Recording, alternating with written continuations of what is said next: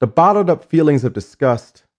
severed connections of trust she wants to adjust, but for years been hurt. Too many games been played, been tugged into a war that has left her jerked. She walks around aimlessly, thinking the world is out to get her, thinking it'll forget her, not at ease, won't settle until placed in mortuary.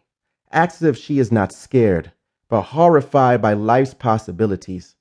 Always wary and borderline, useless at best, existence null and void, denial of her sacred, avoids human contact, standing in dead space with her back against the wall, no one to call or converse with, murders self-esteem daily, double jeopardy, pleads the fifth, never been told she's precious, never received any love letters,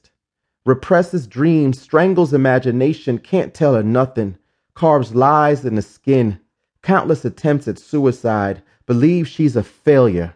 couldn't kill herself when she tried,